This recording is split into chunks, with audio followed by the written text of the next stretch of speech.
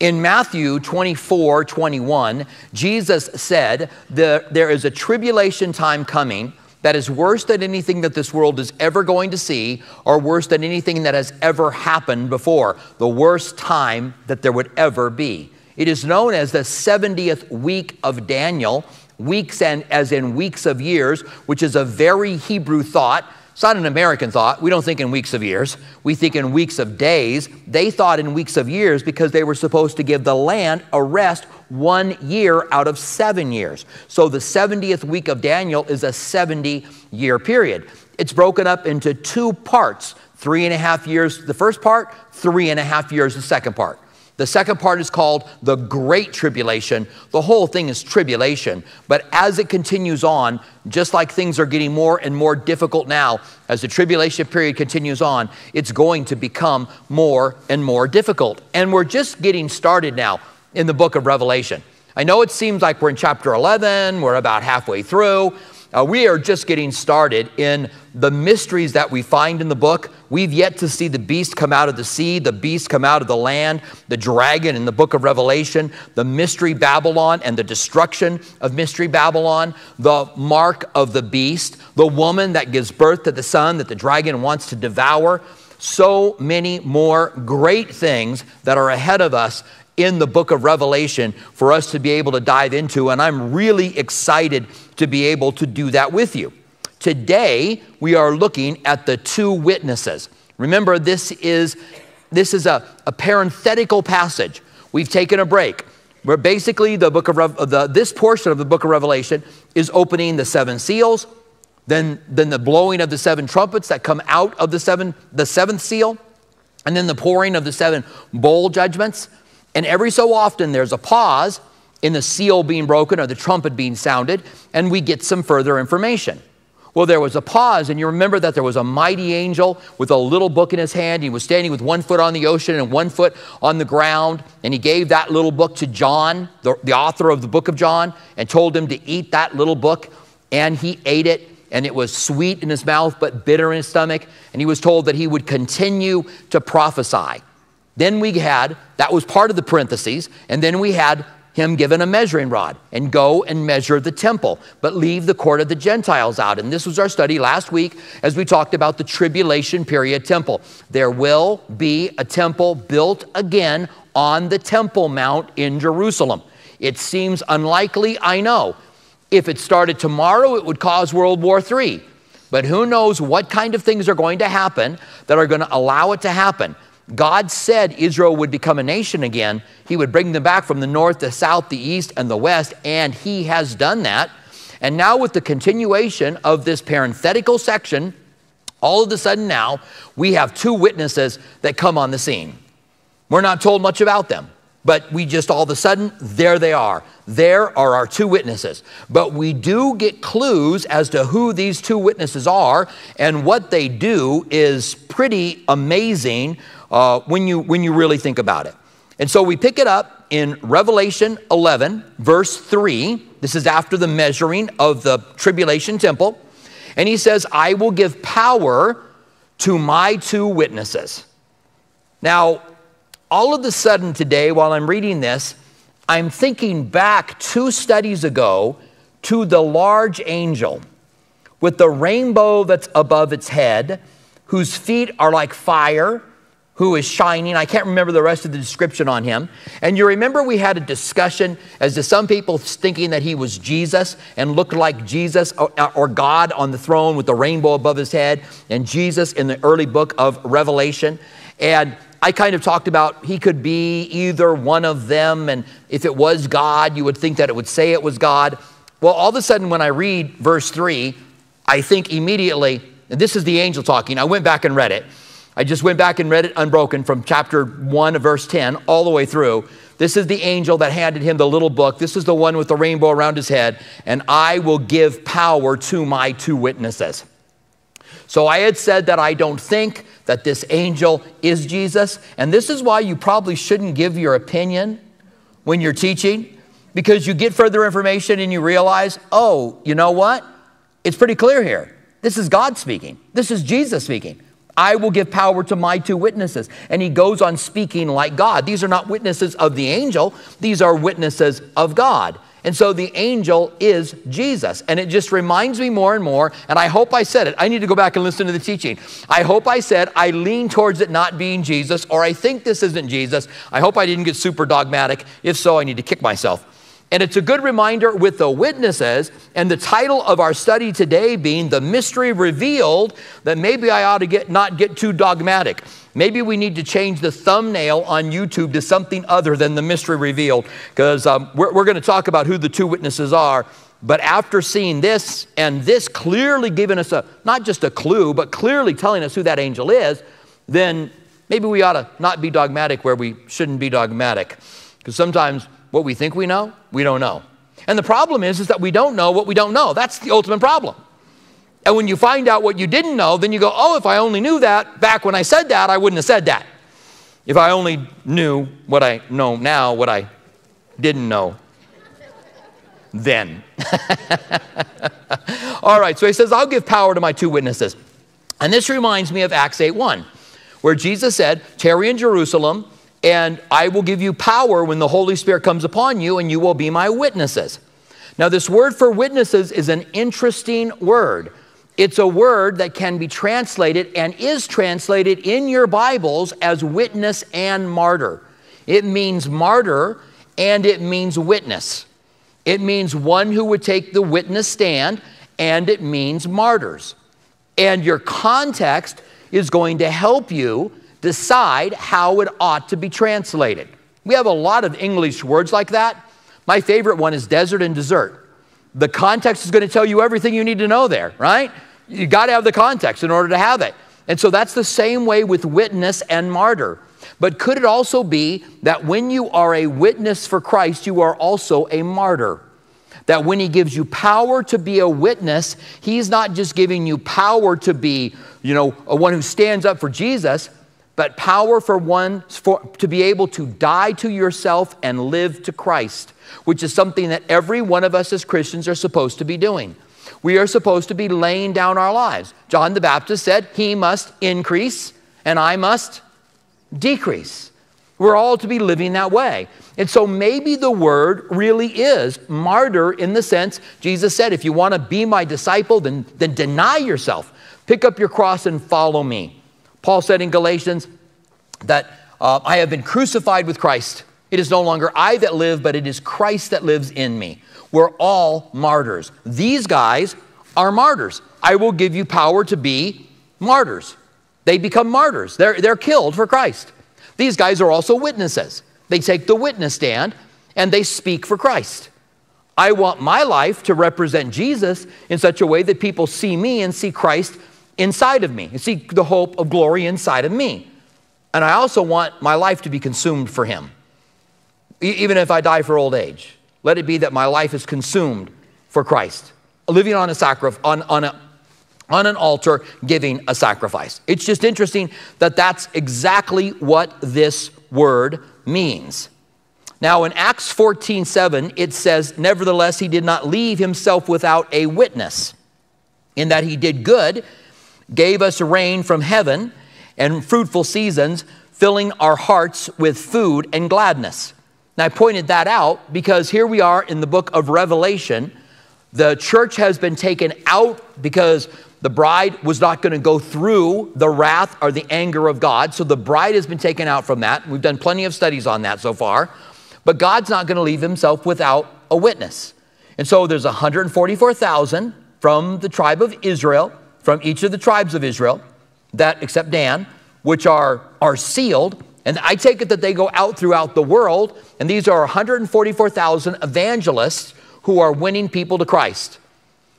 We've passed a passage in Revelation where we saw a great many people who had come out of the Great Tribulation, assumably martyred for Christ, and they were worshiping him before the throne.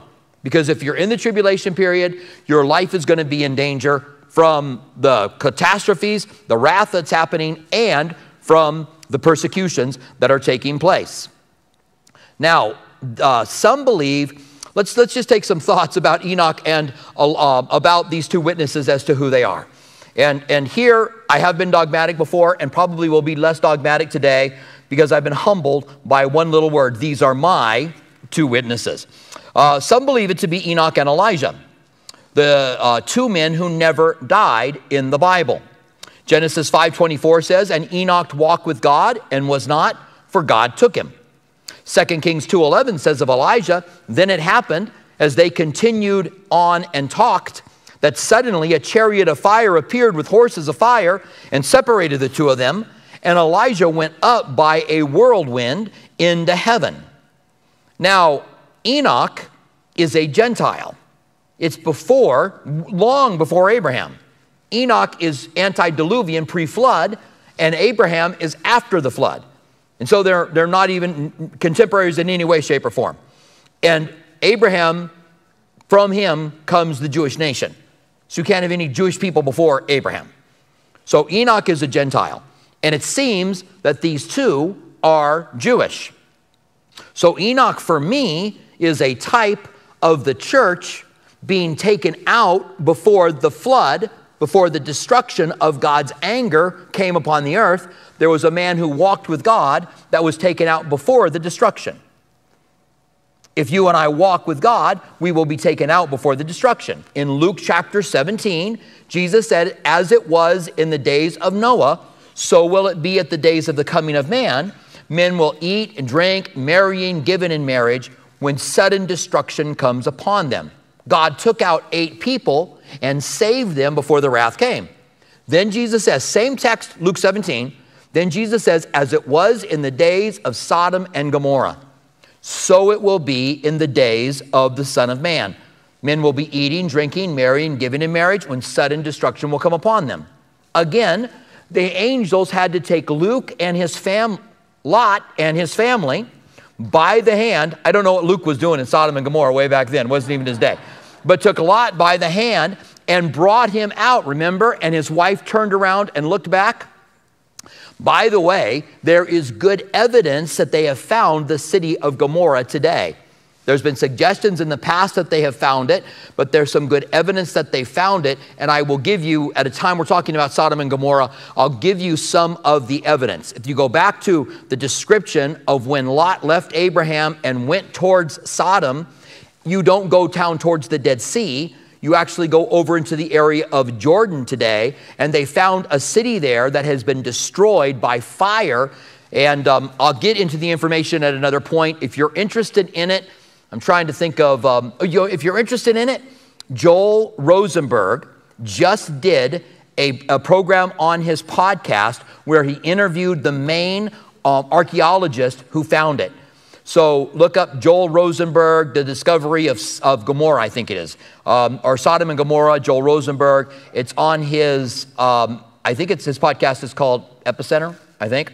But anyway, that's where you can find it if you're interested in it, all right? I'll give you more information a little bit later on, but it is pretty exciting that they found a city right where the Bible says that it was, and that it was destroyed by fire, and a very hot fire, by the way.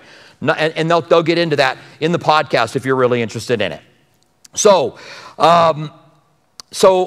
Enoch is a Gentile, and for that reason, and because of what the angels do, or what these two witnesses do, is nothing like Enoch, I have dismissed the possibility of it being Enoch and Elijah.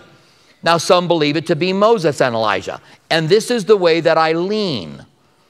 When you look at the thumbnail on YouTube, the mystery revealed is that it is Moses and Elijah, but I'll have to say this is the way in which I lean, and here's why.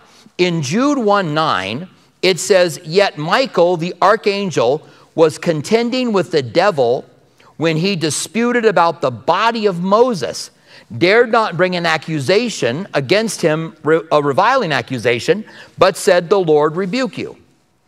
Now, why would Michael, the archangel, and the devil be fighting over the body of Moses? What would be the reason for that? Now, there are a few reasons I believe that the two witnesses are most likely Moses and Elijah. I like that I wrote in my notes, most likely. I'm glad I did that. They did the same miracles that Moses and Elijah did. They're going to turn water into blood. They're going to call down plagues, just like Moses did. They're going to call fire, or they're going to breathe fire. I kind of take it that they call fire and fire consumes them. I don't know if they were like a fire-breathing dragon or not. I've seen pictures of the two witnesses that are like that, and they're burning people up with fire shooting out of their mouths. I don't know that that's what it is, but that they call fire, and because it's cut, they're calling for fire like Elijah did. Remember, they came to arrest Elijah, and Elijah said, I'm not going with you. And he called fire down from heaven and consumed them. And he did it to the second guy as well. Then the third guy came to arrest him, and the third guy said, you know what? I'm a family man. And so Elijah said, all right, I'll go with you. Read the story. That's what happens. So they did the same miracles as they did. Moses turned water into blood and did all kinds of plagues in Egypt. Elijah was taken alive into heaven. So there was no reason to contend for his body because he was still alive. And Michael and Satan contend over the body of Moses. Now, maybe when you think about Moses, you're thinking about Hebrews 9:27, which says, it is appointed, as it is appointed for men to die once, but after that judgment. And if that were a fast rule, that would definitely rule out Moses from being one of these two guys. However, there are exceptions to that. It's a rule. It's appointed once to man to die, and then comes judgment. And out of all the billions of people that have happened on the earth, to the vast majority of that's the case. But then we've got Jesus raising up from the dead, Lazarus from the dead. I wanted to start it with a Z. I don't know why. Lazarus from the dead, the young girl from the dead. Those people both died twice, right? It's been appointed for one man to die once. Those people all died twice. And so there are exceptions to it. So there's no reason that Moses could not be an exception to coming back to life and dying again, just like it was with these other people that are there. Now, Jesus met with Moses and Elijah on the mountaintop of Transfiguration. And Moses represented the law, and Elijah represented the prophets. And Elijah is considered to be one of the greatest prophets, and Moses is the one who gave the law. Jesus fulfilled the law and the prophets. When Jesus was walking with the two disciples on the Emmaus Road, it says that he told them everything that was written about him in the law and the prophets. And so now you have these two witnesses that do what Moses and Elijah did, and it seems to be a witness or a testimony from the law and the prophets. Now, we're also told that Elijah would come again. We're told in the Old Testament that Elijah is going to come before the great and powerful day of the Lord. And we're also told that John the Baptist came in the spirit and the power of Elijah. But he wasn't Elijah. But he was Elijah. Jesus said this in Matthew 17:10-11, and the disciples asked him, saying, why then do the scribes say that Elijah must come first? Jesus answered and said to them, indeed, Elijah is coming first and will restore all things. He said in another place, if you can handle it, John the Baptist is Elijah, but Elijah is going to return first and restore all things. So before Jesus comes back, Elijah's going to come. Now, when you're studying the book of Revelation, where is the best place to plug Elijah in? Because we're not told that Elijah ever showed up, that this was Elijah, where's the best place to plug him in? It would seem to be that it is one of these two witnesses that show up. Now, there's another theory that's out there. Might as well tell you all the theories, right? There's another theory that's out there that these were just two people that God called and empowered with the power of Moses and Elijah to represent the law and the prophets. As I said, I lean towards it being Moses and Elijah. If you're watching this because the mystery is going to be revealed, that was the mystery that was going to be revealed, that now is a leaning towards. And if you don't understand what I'm saying, go back and watch the beginning of the study, all right?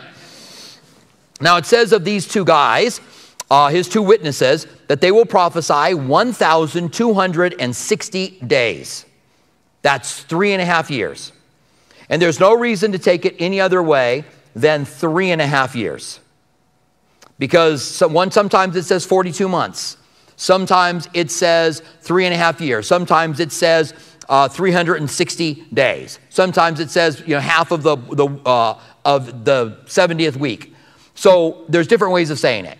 And I don't think that we want to begin to allegorize things that are pretty clear. We have a 7-year period here. These guys are here for it. I think it would be in the middle of the tribulation period that these guys would show up, because things are getting worse. The temple now, there's the abomination of desolation. They stop rain for 3.5 years, so there's no rain on the earth during that time. I'm now second guessing everything that I'm thinking. I'm thinking, is there rain in the second half in the rest of the book of Revelation? I'm not sure if there is. I don't think there is. So for 3.5 years, they do what they do, and no one can kill them. They try to arrest them, they try to kill them, and they cannot have authority over them at all. It again reminds us of Elijah, that Ahab would have loved to have found Elijah and arrested him, but could not find him and arrest him. And these guys are in the holy city. Now they're clothed in sackcloth. Many of the prophets wore sackcloth. Sackcloth is what you put on when you were mourning. We're told that Job put on sackcloth when he had boils and sat in ashes and scratched his boils with pottery, which sounds pretty miserable. Job was pretty miserable at that particular point in time. There's other places that we're told that they put on sackcloth. So these guys were clothed in sackcloth, which is, I liken it to a burlap bag. You go and you buy a big bag of, I don't know, potatoes, and that's what you would wear. Not very comfortable, but that's not the idea. The idea is that these guys are telling the truth, and people need to hear the truth, and the truth is uncomfortable. That's why the prophets wore burlap. Maybe we as preachers ought to wear burlap a little more often and tell people what the truth is and not try to tell people what they want to hear, because that would be the real, true, loving thing to do. So in verse 4 it says, they are the 2 olive trees and the 2 lampstands standing before the God of the earth. Now let me read you Zechariah 4, 2 through 3. And if anyone wants to harm them, let me read Zechariah 4 to you, 2 through 3. And he said to them, what do you see? And I said, I am looking, and there is a lampstand of solid gold with a bowl on top of it, and the stand, and on the stand 7 lamps with 7 pipes and 7 lamps. So it's a candelabra, like a menorah. And it says, 2 olive trees are by it, one at the right and the other one at the left. And if you go on to read, it takes oil and it automatically pours it into the bowls so that it is lit forever. So there's a connection to the oil forever. And if you're reading Zechariah, it goes on to say, not by might nor by power, but by my Spirit, says the Lord. So the idea is that we are constantly lit by Him, by the power of the Spirit that comes automatically into our lives. That's the idea.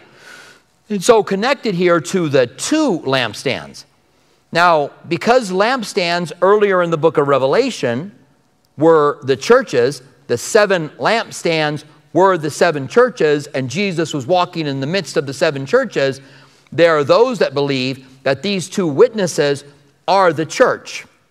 Again, just because there's a lampstand one place and represents one thing, doesn't mean all lampstands everywhere represent the same thing. I'm not saying you ignore it. It's good to look at other things that say where the lampstands are brought up, but it doesn't mean that, and it doesn't mean it's the church, and I don't believe it represents the church at all. I think it represents these guys being anointed by the Holy Spirit to do the work that God called them to do. I think they're evangelists as well, and that people are getting saved out of the tribulation period because of the work of these 2 witnesses. And then it goes on to say, and if anyone wants to harm them, fire proceeds from their mouth, which is, it says directly, and devours their enemies. And if anyone wants to harm them, he must be killed in this manner. So these guys are roasting people. We're supposed to love our enemies, bless those who curse us. I don't think that we could say this is the church, not unless the church has gotten new guidelines within the midst of the tribulation period. I'm supposed to, do good to our enemies. Roasting them with fire out of your mouth is not doing good. I can't see how this would fit in to being the church, but this is these two witnesses during the tribulation period, and if anybody wants to harm them, fire comes out of their mouth and devours them. And they must die in this manner. They have the power to shut the heavens so that no rain falls in the days of their prophecy. And they have power over waters to turn the water to blood. So not only did water become rare because it wasn't raining, but now they could touch water in a pool and turn it into blood, which of course is what Moses was commanded to do. And to strike the earth with all plagues, which is of course what Moses did, as they desire. Now they are supernaturally protected, and they cause this great tumult on the earth. And these men are hated. I think that the church, the hatred towards the church today, especially the fundamental church, there's hatred growing. And I say fundamental kind of hesitantly because I realize that there's problems with being fundamental in anything. When you get so extreme in any area, you can have problems. And there are those within fundamental Christianity that have become so extreme in certain areas that it has created problems. But I think you can never love Jesus too much. You can never give your life to Christ too much. You can never live for him too much. It doesn't mean that you have to be a radical fundamentalist in the terms that you would take things that are biblical, not biblical, and apply them and try to go to the extreme. It means you live for Christ with everything that you have completely. These disciples certainly are doing that. They're not only telling the truth, they're causing life on earth to be miserable, and people hate them. It says in verse 7, when they finish their testimony, the beast that ascends out of the bottomless pit will make war against them. Now, again, if you're just trying to look at what's said here, so people will say, well, that's the Antichrist. Well, the Antichrist is the beast that comes out of the sea, if I'm remembering correctly. The false prophet is a beast that comes out of the land. And the beast that came out of the bottomless pit, which maybe the Antichrist came from there, was Apollyon, right? The star fell from heaven, was given a key to open up the pit. The locust, scorpion things came out and attacked men for 5 months. And they had a ruler, a king, who was a demon that lived in the pit, that came out of the pit as well, who was called Abaddon or Apollyon. So this would be Apollyon, if that's the point. It says, overcame them and killed them. So they were overcome and they were killed. 3.5 years. And their dead bodies will lie in the street of the great city, which spiritually is called Sodom and Egypt, where also our Lord was crucified. Now he had to throw in that last part, because we are so fond of Jerusalem today. When we visit Jerusalem, it's an exciting thing to see, but Jerusalem will become overrun by the Gentiles. During the tribulation period, they will be going to worship the Antichrist in the temple, the newly rebuilt temple, and the city itself will become known as Sodom and Egypt. Now, Egypt in the Bible is a type of the world. So it is worldly. Sodom in the Bible is a type of sin. The reason that God says that he destroyed Sodom and Gomorrah was they had become so wealthy, their lives were lavish, and they didn't care for the poor. They were just living in their wealth and not caring for the poor. And this city is said to be worldly and has become so lavish that people are living in it and not caring for the poor, comparing it to Sodom. And I wonder how much of the world could be connected to that. And in their lavish living, now there's more and more time to do things that you want to pursue that may or may not be sinful, and homosexuality, which is connected to Sodom and Gomorrah. And I don't think in these last days, in the days that we're living, that finding a city where it said the city would be, and the city was destroyed by fire, and one of the main things there was homosexuality. No wonder this has been on the front page of certain journals, but it was never picked up by the main media. There were certain main media aspects that found it, but they never picked it up and carried it. Why wouldn't our world today want to have on the front page of the New York Times, the cities of Sodom and Gomorrah found destroyed by fire? Why wouldn't they want to have that headline today? Can you see why they might want to be hiding that particular thing? And that in the day that we're living before Christ comes back, with all that's going on in our world today, that the discovery of the city of Gomorrah might be something that they want to hide away. So this is why he had to throw in, it was where our Lord was crucified. Now remember, Jesus will rule and reign from Jerusalem for 1,000 years. The temple there will be used to some degree during the millennium period. So there will be some redemption of this temple. But this temple will one day be destroyed, and there will be a new Jerusalem and a new heaven. We're going to get that when we get further in the book of Revelation. It goes on to say then, verse 9, then from those peoples, tribes, nations, let me read that from the beginning again. Then those from the peoples, tribes, tongues, and nations will see their dead bodies for 3.5 days. So they don't bury them. They kill them, and they leave their dead bodies out. This is something that happens in the Middle East. Oftentimes they'll kill people, drag their bodies around. We've seen that in the news when Americans have been killed in the Middle East and their bodies have been dragged around or just been left out. It's like a disgraceful thing for them to do, to leave the bodies this way. And it says that not only did they leave their bodies out for 3.5 days, it says, and did not allow the bodies to be put in graves, and those who dwell on the earth will rejoice over them, make merry, and send gifts to one another, because these two prophets tormented those who dwelt on the earth. Do you know that on 9/11, again, there were parties in certain cities around the world? They gave gifts, they handed out candy to the kids, and they celebrated the destruction of those two towers and the 2,000, how many ever people that were killed. Some of them jumping to their death, some of them choosing to jump and die rather than to be burned by the fire. And when there's a terrorist act in Israel, there are places where people rejoice and give gifts to one another. This is a picture of man destroying another person and then rejoicing and partying and giving out gifts. And it happens in our world today. Because these two prophets that tormented the world, who dwell on the earth, it says now, after the 3.5 days, the breath of life of God entered them. And they stood on their feet, and great fear fell on those who saw them. And I imagine so.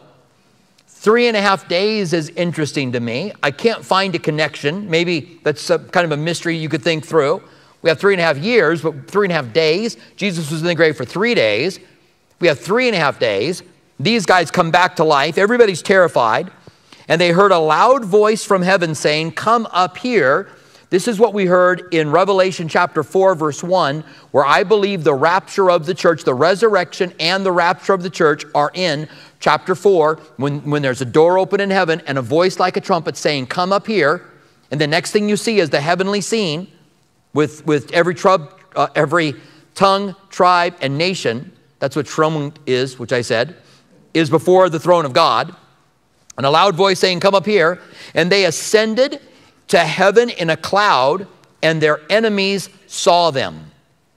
Now, I think that we're right at the end. I think that they are killed at the very end of the tribulation period. We've gone through everything. The Antichrist is about to be destroyed by Christ himself. There is a battle that goes on around Jerusalem. And we'll get more into this as we get into the book of Revelation. But Daniel chapter 11 talks about these events that lead up to the return of Christ.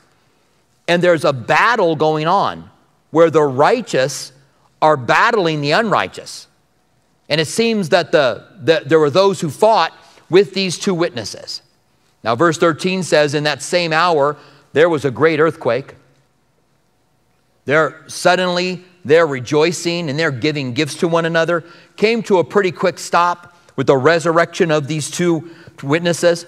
And then a great earthquake, and 1/10 of the city fell. in the earthquake, and 7,000 people were killed. The word for people here is an interesting word, because 7,000 people is not that many people. You went studying the book of Revelation. We're talking in hundreds of millions and billions dying. So 7,000. The word for people here is another interesting word. It's got a connection to known people. That they're there in Jerusalem. Maybe a lot of the VIPs came out, and they're rejoicing in Jerusalem. And then there's a resurrection.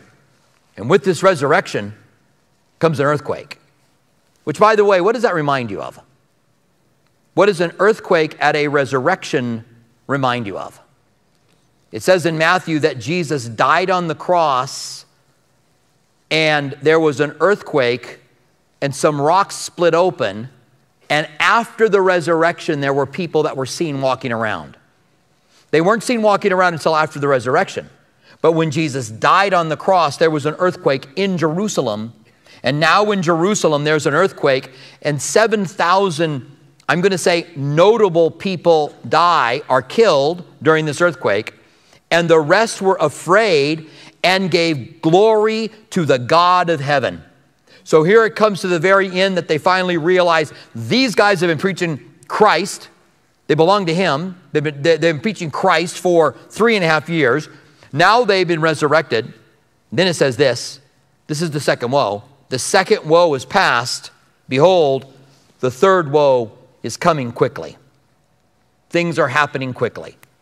Now remember, this is parenthetical. It's an interlude in the account. We're getting information that we need for the future. So when we get back into the sounding of the trumpets and the pouring out of the bowls, we are not necessarily at the very end. There's still a lot to go before we get there. But we have these 3 different visions: the angel that gives the small book, the measuring of the temple, and finally the 2 witnesses who would testify for 3.5 years and then be killed and then be resurrected. And now when we get back into it next week, which will be verse 14 of chapter 11, we're going to see the sounding of the 7th trumpet, and it's a pretty great thing. And we'll take a look at it as we do next week. 3 things in closing. God will always have a witness. There will always be a remnant, those who are His. And a witness could be a martyr as well. And we are called to lay down our lives. Number 2, well, that was my second point. We are called as a witness or a martyr to lay down our lives. That we're giving our lives to Him now. We're dying to ourselves to live for Christ, is what the Bible says. And number 3, be careful not to allegorize the Bible too much. It's obvious when there's allegories, but when you allegorize the Bible too much, you increase the possibilities of being able to make mistakes. When you say this doesn't represent this, but it represents something else, you increase making mistakes. It's not that there are no allegories, because there are. And we should allegorize when it's obvious to do it. But if we don't have to, the general rule in Bible study is don't allegorize something that makes sense. There's a rule in hermeneutics, which is the study of the Bible, that if the first sense makes sense, don't look for any other sense. If the first sense makes sense, then it's good. There you go. If it doesn't make sense, then you got to go, I'm not quite sure exactly what this means. All right, stand with me. Let's pray together. Let's ask God to help us to remember the things from this study. Father, thank you so much for your word. It is rich and deep and powerful. It works within us. Thank you that as we learn more from your word, we can get clarity on what we already know. Like wondering who the mighty angel is on chapter 10, and then seeing the mighty angel say, these are my 2 witnesses, and how we can learn as we continue to study your word. We pray that your Holy Spirit would help us as we pour in to find the truth of what the word of God says. And Lord, we also pray that you would help us to be witnesses for you, martyrs for you, lay down our lives for you. We want to live for you. We're not asking you to come into our lives that you can make our lives better.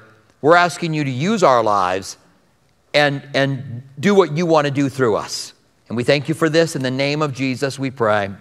Amen.